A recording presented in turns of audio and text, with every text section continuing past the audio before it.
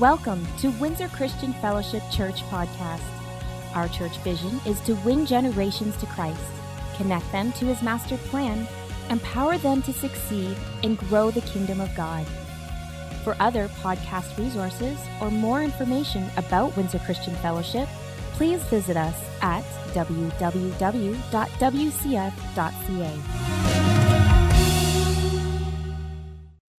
So, last week, we had a wonderful message on humility versus pride.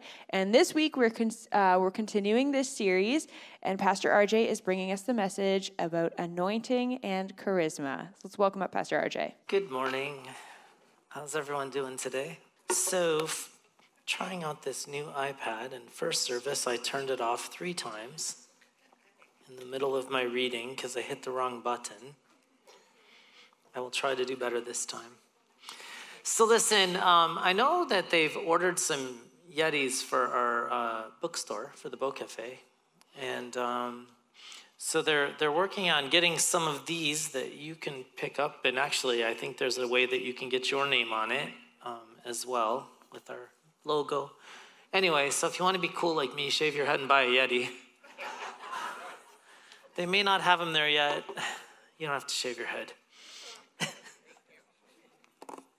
Anyway, we've been contrasting the character of Christ with the humanistic outcomes of this world in this series on contrast.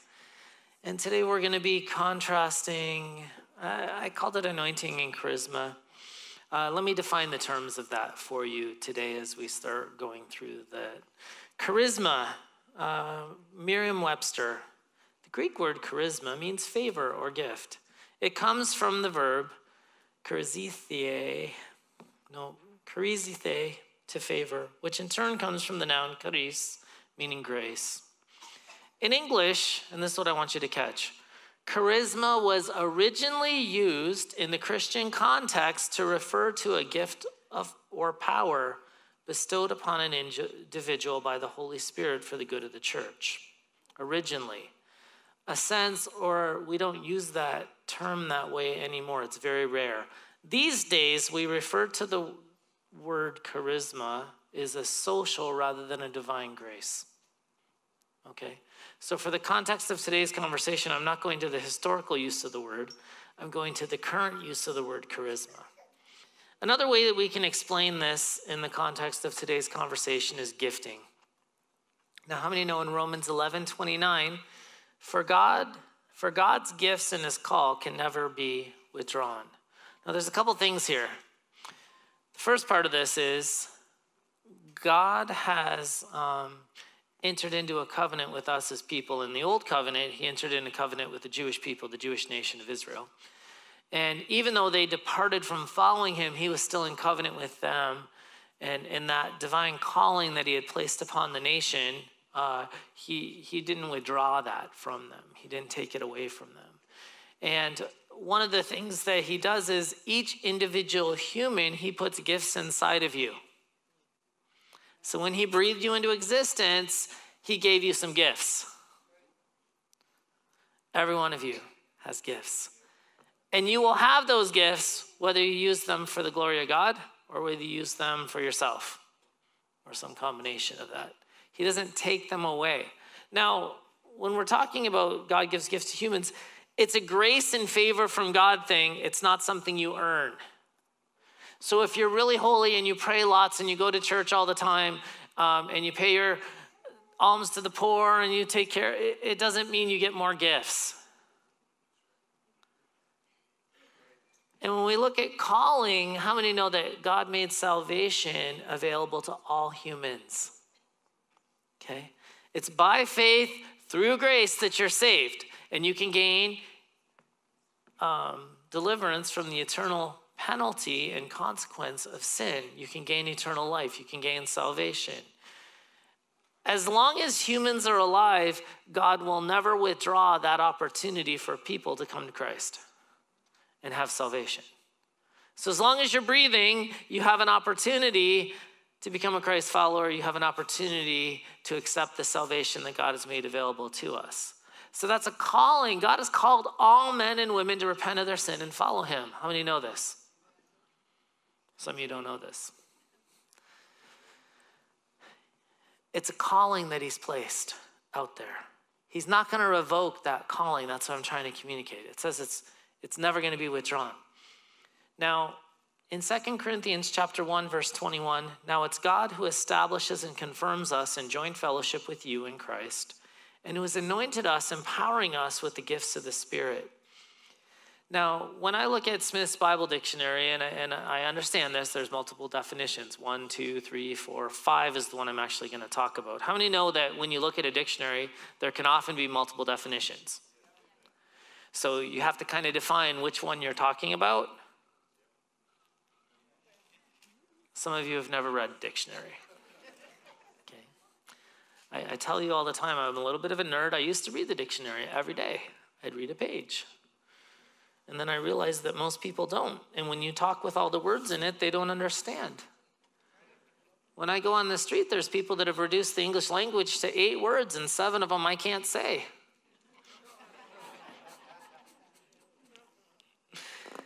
Anointing from Smith's Bible Dictionary, definition 5. Spiritual anointing with the Holy Ghost is conferred also upon Christians by God. Anointing expresses the sanctifying influences of the Holy Spirit upon Christians who are priests and kings unto God. That's what I want to get to for today's conversation. I understand the concept of the anointing, the oil being poured out. I understand that it activates. It's an empowerment by God. It gives you the ability. There's an anointing present when the singers sing, when the musicians play. It creates and it leads to worship, right? I understand that. I'm talking about this particular portion of the anointing has to do with the sanctifying influence of the Holy Spirit on your life that's going to produce moral and upright character. So in the new covenant where we live today, the Holy Spirit is present in your life so that you can live right, or righteous, if you want to term it as such. And we don't have to pour oil over our heads any longer. See, that's how they used to anoint people. They would take the oil and they would dump it over their head. Kings, and then they would be kings. Priests, okay? Even Jesus, the Messiah, the anointed one, right? That's what Jesus, the Messiah, had to do with. And the anointing had to do with the oil coming down over, but within that, there's an empowerment to accomplish the assignment that God has put upon our lives. And for you and I today, the Holy Spirit comes into our life, and when his presence is there, he gives us the ability to overcome sin so we can sin less. We don't have to sin. And what we can do is accomplish those things that he's told us that we should do. And I'll get to those in a few minutes, hopefully, if all goes well, as I correct my typo. Okay, so today's conversation, we're going to focus on character and how God's Spirit and presence activated in your life and ministry produces godly character. And then we're going to contrast that with what happens when you have just the charisma or the natural gifting alone without that empowerment by God to live a holy life that God places within people. Okay, let's look at art. Anyone like to paint? Artist? I see a couple artists in the room. None of you like to paint? Okay, bad illustration. Illustration's gone bad 101. Does anyone like to do music? Any music? Oh, we have some musicians. Okay, how many know that music is a form of art? Okay, and when you study the art and it becomes a part of you, you start creating and you start seeing the notes and they start coming out of your spirit and you start flowing in music. You know what I'm talking about? Has any musician just played their musical instrument and it just starts flowing out of you? It just starts coming out of you. What happens is that ability to create music, that ability, it really is linked to worship. And you have to choose if you're going to worship the Creator or if you're going to worship self. And by worshiping self, you ultimately worship Satan. And see, it's just like when you paint on a canvas, they capture a moment and they create. But what happens is you can use your art to glorify God or you can use your art to glorify something else. I knew a photographer who was really good at capturing the moment. But then I went down to his studio and I realized he captured a lot of moments I didn't need to see captured because they were not moments I wanted to see. In other words, he took pictures of people in states of undress that was not acceptable to my standard of holiness and the covenant that I have with my eyes. So while he was good at creating art, he used it not to glorify God, but he glorified the human body, and that created problems. Do you see where this is? Do you understand what I'm trying to say? God gives us the gift. He doesn't repent of the gift he gives us. How we use that gift is going to determine the outcome. His glory, our glory. How about maybe easier, motivational speaking versus preaching the word of God? Do you know that someone can deliver an uplifting message to you without including the gospel? They can talk to you and your emotions get elevated and your self-esteem gets raised and you feel better, and when they're done talking, you're like, ooh, that was good.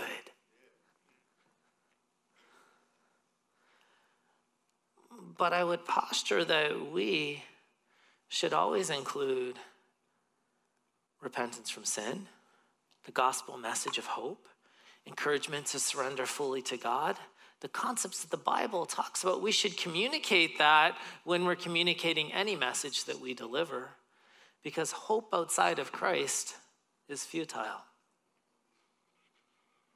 What do you mean? There are many charismatic speakers in pulpits. There's many communicators in pulpits all over the world. The lasting legacy and the fruit of their life's work is going to be the character by which they lived each day. How they lived when the lights weren't on them is infinitely more important than they do when they're communicating. How many know this to be true? I can communicate any image I want when I'm up here. My hope is that the image that I communicate from the stage is the same image that you meet from me when I'm on the street. That's my hope. I shoot for that. I try for that. That's the goal. And what happens is, over the years, we've seen church leader after church leader fall into scandal. There are many reasons that this happens, from lack of accountability to pride and everything in between. But a sure recipe for disaster in your life as a Christ follower is when you think you can do it in your own power and strength and you stop seeking the wisdom and the guidance of the Creator. That is a recipe for disaster. The source of wisdom for us as humans is God's Spirit, or God's Holy Spirit. Let me read 1 John 2:20 to you. But you have an anointing from the Holy One. You've been set apart, specially gifted and prepared by the Holy Spirit. And all of you know the truth because he teaches us, illuminates our minds, and guards us from error.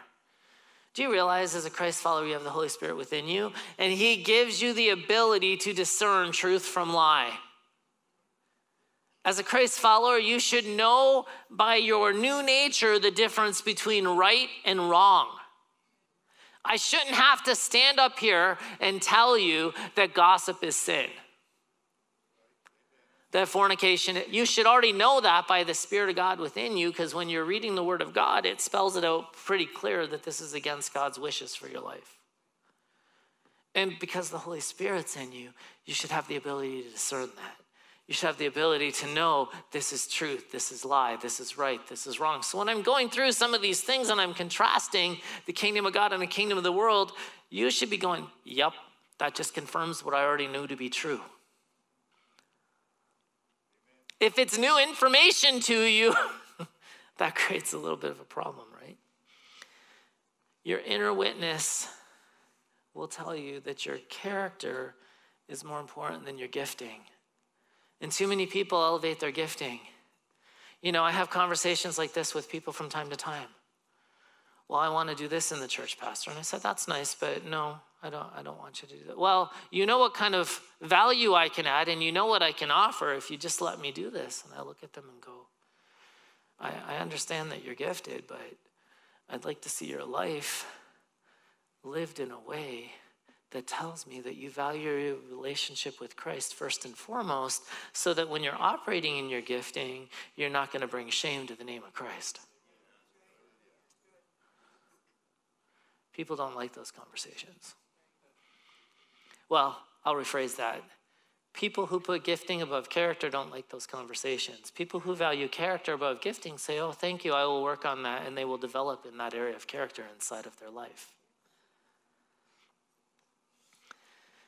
In verse 27, this is 1 John 2, I'll jump down. As for you, the anointing, the special gift, the preparation which you received from him remains permanently in you, and you have no need for anyone to teach you. But just as his anointing teaches you, giving you insight through the presence of the Holy Spirit about all things, and is true and is not a lie, and just as he anoints, his anointing has taught you, you must remain in him, being rooted in him, knit to him.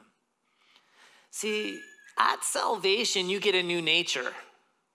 God comes in, he changes your heart. You become a new creation. You become new.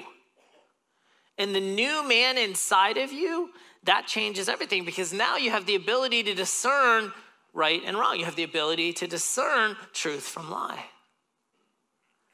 And if you're spending time connected to the Creator in prayer, if you're spending time reading your Bible, you're going to understand what the Word of God says to you, and it becomes alive and it illuminates to you. And then when you're walking through the world and you see something that's false, your spirit says, don't do it. Your spirit says, it's false, that's a lie, don't believe it.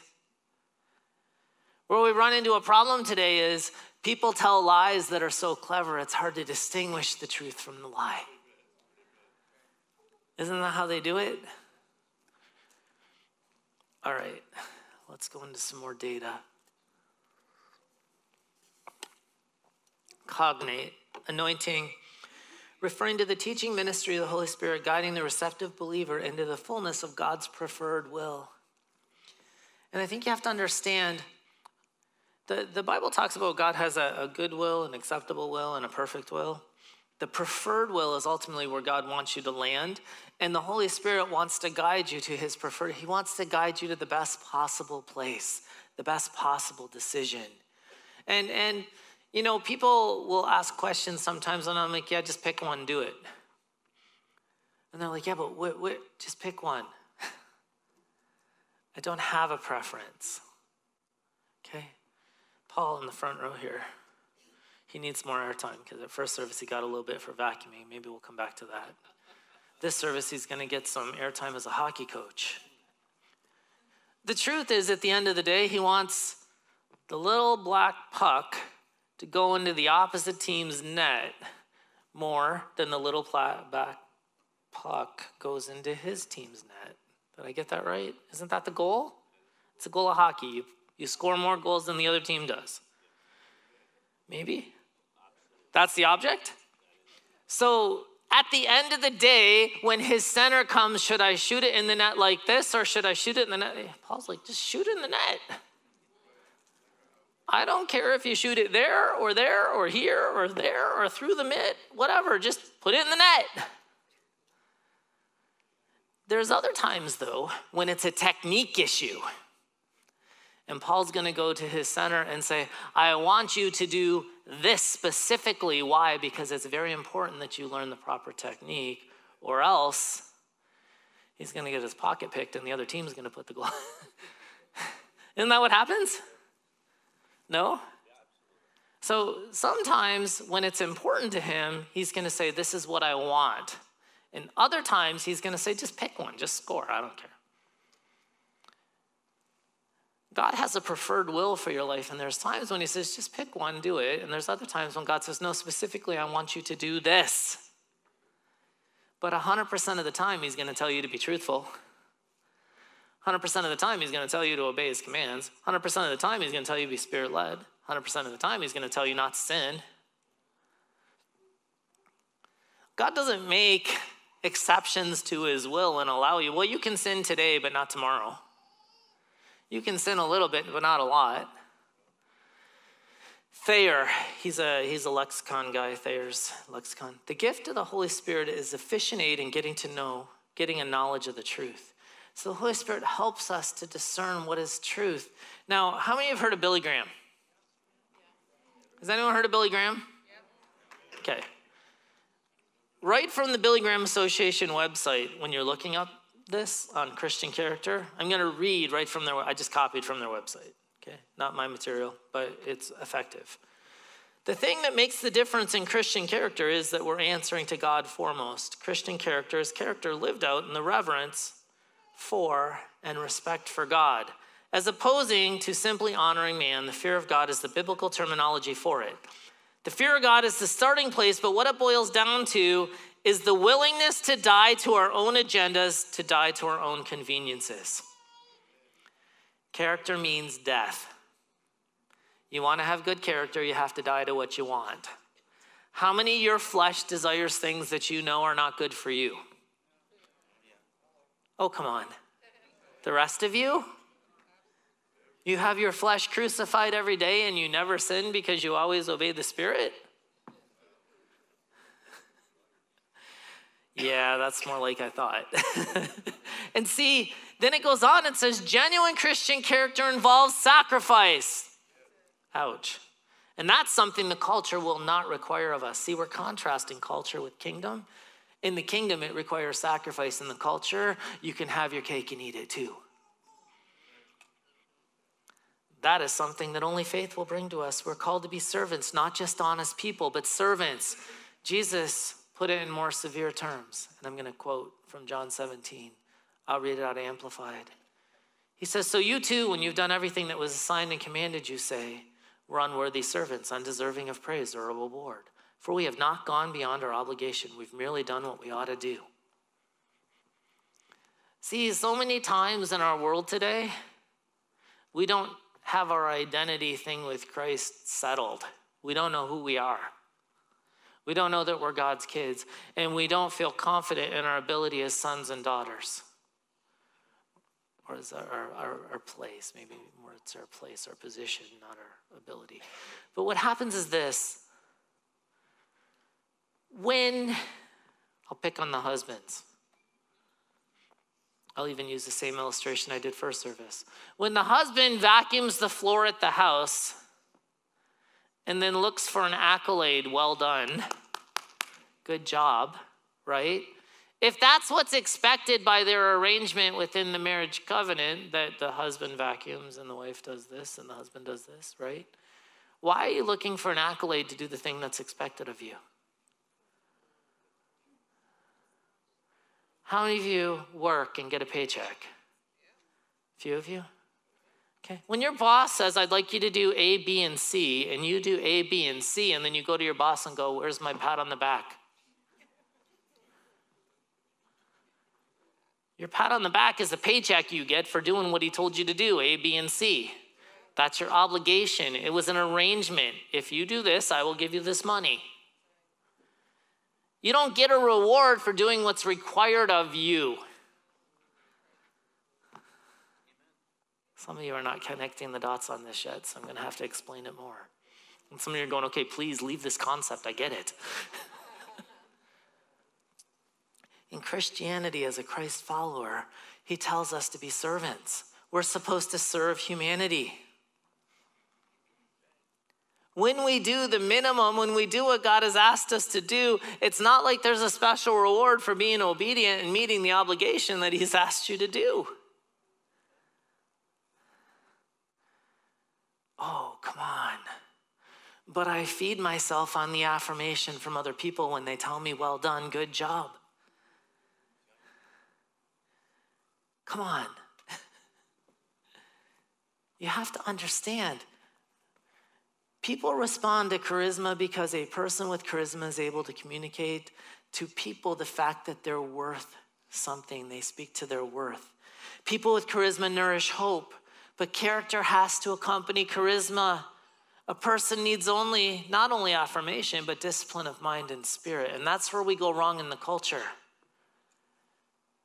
Little Johnny in school or little Susie in school, and forgive me if your name's Johnny or Susie, but that's just the names that came out. You know, they went to school and they did their math homework and, oh, good job, yay, you did so good. But the truth is we start creating a little bit of a monster there when we do that, don't we? Because it's the very thing that they're supposed to do and we celebrate it like they went over and above and beyond. Oh, come on. But see, the same is true with this character's charisma can't satisfy people's desire for affirmation. Character, according to Romans 5, produces hope. But character seeks to cultivate a disciplined life that produces the fruit of the Spirit. You have to have character together, right, with the discipline. Watch Romans 5. I'll just read it. And not only this, but with joy, let us exult in our sufferings and rejoice in our hardships, knowing that hardships, distress, pressure, trouble. What does distress, pressure, trouble, and hardship produce in your life? Patient endurance. And endurance, proven character or spiritual maturity. So when you're in distress, you're feeling pressured, you have trouble, it's going to produce patience inside of your life, which produces character, which means you're maturing. We live in a world system today with a lot of immature people. Did I say that out loud? It's still true. Proven character, hope and confidence, assurance of salvation, eternal salvation. Such hope in God's promises never disappoints us. If you put your hope in anything else but what Christ has done for you, it's an empty, fleeting hope. People will let you down. No one can ever affirm you enough to fill the void inside of you. No one. That's something that takes place when you go to the cross and you exchange your former identity for your new identity in Christ. Oh, it never disappoints us because God's love has been abundantly poured out within our hearts through the Holy Spirit who is given to us. So I put in my notes here, this is a great opportunity for a motive check. When I say motive check, what do I mean? It's an opportunity for you to kind of look at your heart and go, when I look at because to some degree, all of us, we impart and build and we take and receive, right? There's this arrangement where we give and we receive. But in your life as a net, are you a builder or are you a consumer in the kingdom? Do I build the kingdom of God through my life as a net? Or do I consume in the kingdom of God as a net? Some people, I promise you, you consume because your net value that you contribute to the kingdom is you come and you warm up a seat every Sunday and that's all you do. You walk out the door and you don't live a Christian life. You're not praying, you're not reading your word, you're not engaged in serving humanity. And hopefully I'm not talking to anyone in here. Okay? But see, for me, as a Christ follower, a mature Christ follower, I have to lay down my life every day.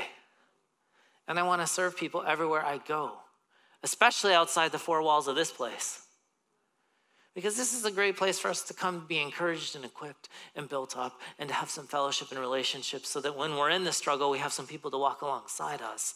But the truth is the real work is done when you go outside the four walls of this church building and you live like the church outside the four walls, and you demonstrate the character of Christ by serving the people that you encounter. Rick Warren, have you ever heard of him? Purpose-Driven Life, he sold a lot of copies of that.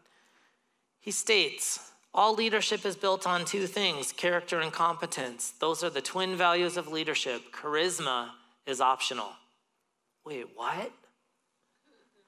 He goes on to say, for 30 years now, we've been addressing the issue of competence by repeatedly teaching pastors and church leaders how to plant and lead healthy churches. And I want you to catch this, that have a great commitment to the Great Commission and the Great Commandment. Now, if you attend here regularly, you should know, if you listen to what we talk about from this platform, okay, we are a church that equips the body to make disciples who make disciples. What do we focus on? Your identity, your relationship with Christ. Your maturity, your relationship with other people. And the mission, which is the assignment God has placed on us to go and make disciples, to go and tell others about Jesus and the good news, the gospel of the kingdom. So what happens is everything we do is directly linked to the great commandment, love God, love people, and the great commission, go and make disciples. Everything we do. This is what Rick Warren's talking about. And then he says, you really need both character and skills to be a good leader. Catch this. If you have character without competence, you have sincere ineffectiveness. You're not very effective in what you're doing. But far worse is when you have competence without character. If you have competence without character, you become a menace. That's a strong word. A menace to a church, a menace to a small group, and a menace to society. I've known many people in my 50 short years on the planet. Some people are awesome Christ followers, and they impart and add much value to the kingdom on a daily basis. Other people, they're a menace. They're a threat to themselves. They're a threat to their families. They're a threat to other Christians. I've been argued with. I don't share this too often publicly, but I had a guy come in one time. I think we were standing right there. And he wanted to argue with me after I was preaching a message. His opening statement was, can you show me in the Bible where it says I can't have sex with kids? You look at me like, what? That was his opening statement that he was trying to argue with me on. I explained to him that in Canada, you have to be at least 16 years of age to be married. And the Bible says you need to be married if you want to participate in sexual activity. So you have to be at least 16, biblically, in Canada. I know. There's other problems with that statement. I get it. But then he wanted to argue, and I didn't want to argue with him anymore. I've had people come and lay hands on me. I've had people push me down. I've had people blow on me. Sometimes they ate a breath mint, sometimes they didn't. I try not to blow on anyone. I like drinking coffee. Coffee, you need a lot of breath mints, man, in the morning. Sorry. I don't blow on no one.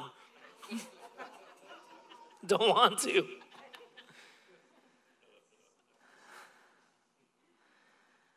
I've been ignored, threatened, screamed at over the years by people you think would know better. Character's how you act when others aren't around, not just when people are around. You know, when I was in Dallas, I was at Bible school trying to learn stuff about the scriptures. And there was a group of students at school at the time, and they were big followers of this one particular prophetic ministry that was kind of based in Dallas at the time.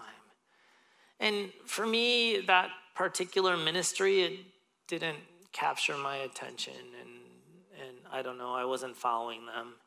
But if you talk to their followers, man, I was Ichabod. I was the glorious departed, and the Holy Spirit left my life because I didn't see it quite like they thought I should. Fast forward over time, in this case, that ministry ran into scandal and problem, and it got discredited, and its followers got scattered, and there was a lot of hurt people afterwards. Okay, that doesn't mean that just because I don't follow a ministry, but see, I've said this from this place on many occasions. Follow me as I follow Christ. If I stop following Christ, stop following me and find someone else to follow. Because ultimately, we follow Jesus, we don't follow people. People will lead you astray. If I jump off the cliff, don't jump off the cliff with me. Stop and go, I'll pray for him. Hey, Pastor Mary, we love you. We're sorry he jumped off the cliff. We'll bring you a meal. But don't jump off the cliff. Okay, I know that sounds really basic, but people do this because when you follow people instead of Jesus, people can lead you off course. I could do it. I try not to, but I could. Let's talk about some people who lived with character. You know, some of you remember Peter Pretorius when he was alive on planet Earth. He was the founder of a group called JAM, Jesus Life Ministries. They're for Africa now. I remember vividly, I was at this conference with a bunch of, I'll call them the big name people that you hear, the people that write books and are on TV and they do videos and on podcasts and those people. There was a lot of them. And we were in the, I don't know how to describe it. It was like a little lounge in the back for the ministers. at this conference. And at the time, I'm an associate pastor. I like to say it like this. I'm really a nobody in the kingdom. Who am I? I lead a small to mid-sized church in Windsor, Ontario, and I train up Christ followers, and I do the best I can every day with the call of God on my life, right? And I want to be obedient to what Christ has called me to do today, tomorrow, and next week, and next year, okay? And what happens is, we're in this place, Peter walks in, RJ, grab a coffee, come sit down with me. And I'm thinking to myself, don't you want to go sit with that guy, or that guy, or that guy, or that guy? And he could have, but nope, he just wanted to have a conversation with me that day. Because the Peter that you saw on the platform is the same Peter that you meet on the street, a really down-to-earth guy who doesn't think any higher of himself than he ought. To be honest, there was some other people at that conference. And actually, one of them I went up to speak to, and you know what? I spoke to him, and he looked at me, and he walked away. Went and sat at the other end of the table. Funny. 20 years later, his ministry is now shipwrecked. Not because he ignored me, because there was something in his character that I picked up on then that didn't come out until much later. Because you know what? You can fool me, you can fool your friends, you can fool your spouse, but you will never fool God. It always comes out. And you know what? There was men of God there that have been walking out their character, and there was men of God there that have fallen into scandal. And it's horrible. Another man that some of you might remember if you've been around for a little while is Bishop Tony Miller. He's also gone home to be with the Lord. But what you saw on the platform was what you saw when you talked to him across the table. And he was authentic, and he walked in the character of Christ. And I believe that for us as Christ followers, our character is infinitely more important than our gifting. I would rather have 10 people with sound biblical character that live like Jesus did than 100 people who could preach as great as the greatest preachers in the world. Because the character will win out every time long term. Think about the body of Christ over the last 20 years or 30 years and how many scandals we've had in churches and how many black eyes the kingdom has and how many people are upset and offended at the church because they've been hurt. But the truth is, if we as Christ followers follow Christ, when men and women act like humans and mess up and fall down and make mistakes, then we don't get offended and off course in our relationship with Christ because we're not connected to men and women, we're connected to Jesus. See, I am not the vine. Jesus is the vine. We're the branches. We're connected to the vine. If you're connected to the vine, your life in Christ stays secure and firm. If you connect to the branches and the branch falls off, guess what happens to you? You die. That's good.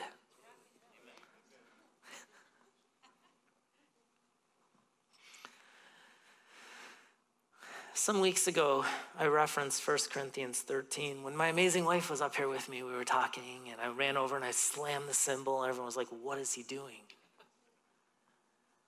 1 Corinthians 13 talks about what? You can have all the gifting in the world, but if you don't have love, what's the point? If you don't have compassion for people, what good is your gifting?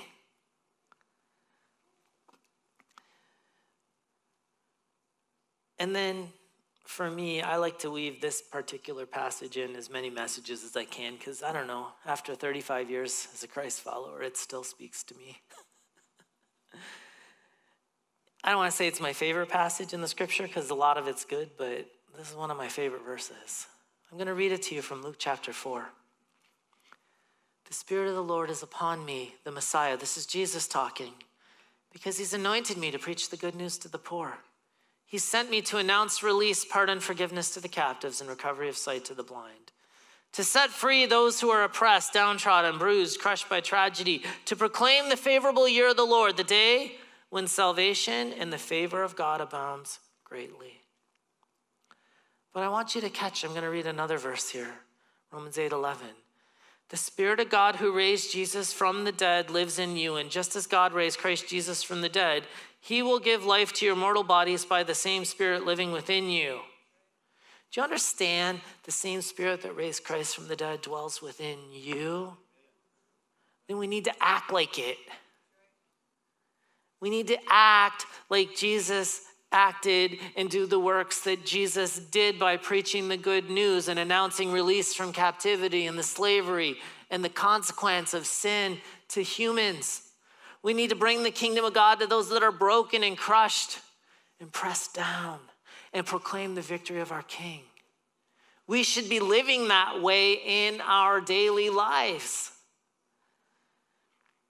And then Paul in Romans 8 goes on, and I'll paraphrase it, RJ's version. You don't have to give into your flesh for another moment. Actually, as you yield to your flesh, it produces death, not life. And if you live by the guidance of the Spirit, it'll produce life. Why would we as Christ's followers allow our flesh to flaw the character of Christ that's being developed within us? Why would we let our flesh rule? Why would you let your flesh rule for another moment? It's only going to create destruction and death inside of your life. How many of you, don't raise your hands, I don't need to know. You allowed your flesh to take over and it caused you a problem. Every one of you did. You yielded to your flesh and it created an issue for you. Now let's yield to the Spirit of God. And let's live a sanctified life and start surrendering our flesh to be crucified with him so that we can start living for him and that we can develop his character inside of us so that when we shout out and proclaim the victory of Christ, when we declare his goodness, it doesn't give the enemy ammunition to attack us. You following this? Let's stand together.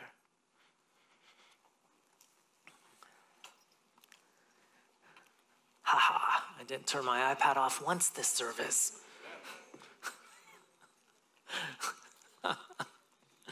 You know, as we come to the table, the Lord's Supper for communion, we'll take a moment and let's look at our hearts. We need to discern what's going on in our heart. Is there unforgiveness? Is there bitterness? Is there anger? Is there rage? Is there resentment? Lust of the flesh, lust of the eyes, pride of life. Pretty well all sin falls under those three. Father, as we look within, I thank you that in your brokenness you made a way for us to be whole. And that as we release forgiveness and receive forgiveness today, and as we lay down our flesh and we take on your nature, I thank you that faith and hope are rising up in your people. The healing is being released to anyone that's sick. That our bodies are being restored to health. That our minds are being made whole right now in the name of Jesus. Some of you need to look in the mirror every day and say, I have the mind of Christ. And he will form his thoughts most fully inside of me. And you can be an image bearer where you reflect the beauty and the glory of the Creator to the world around you. Jesus, today, as we receive the bread, I thank you for the anointing on our life to live a righteous and a holy life as a Christ follower. In Jesus' name.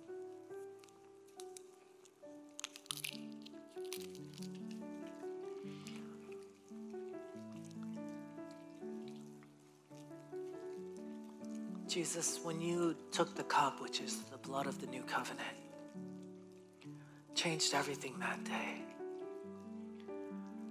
Your blood was shed. The veil was torn. The glory of God left a box and it started dwelling in the hearts and minds of men. Release your power in your church, Father. Release your people from the slavery of sin. Help us to die to our flesh. Help us to not look at our gifting to carry us, but to your Spirit to carry let us sanctify the gifts that you've given us so we can give you glory, that we can give you honor, and that we can proclaim the victory of our King. Thank you, Pastor RJ. Character over gifting.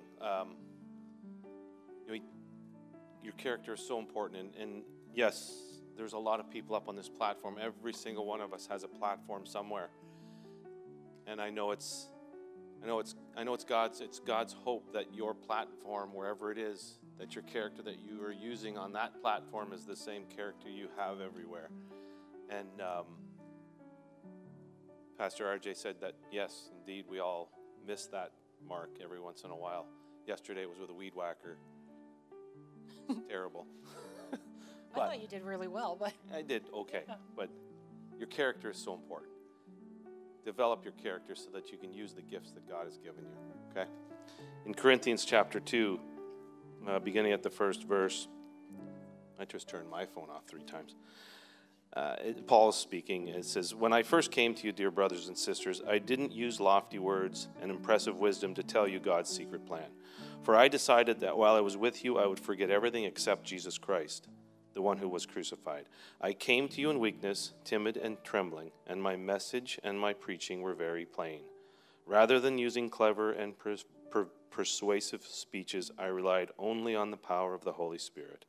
I did this so that you would trust not in human wisdom, but in the power of God."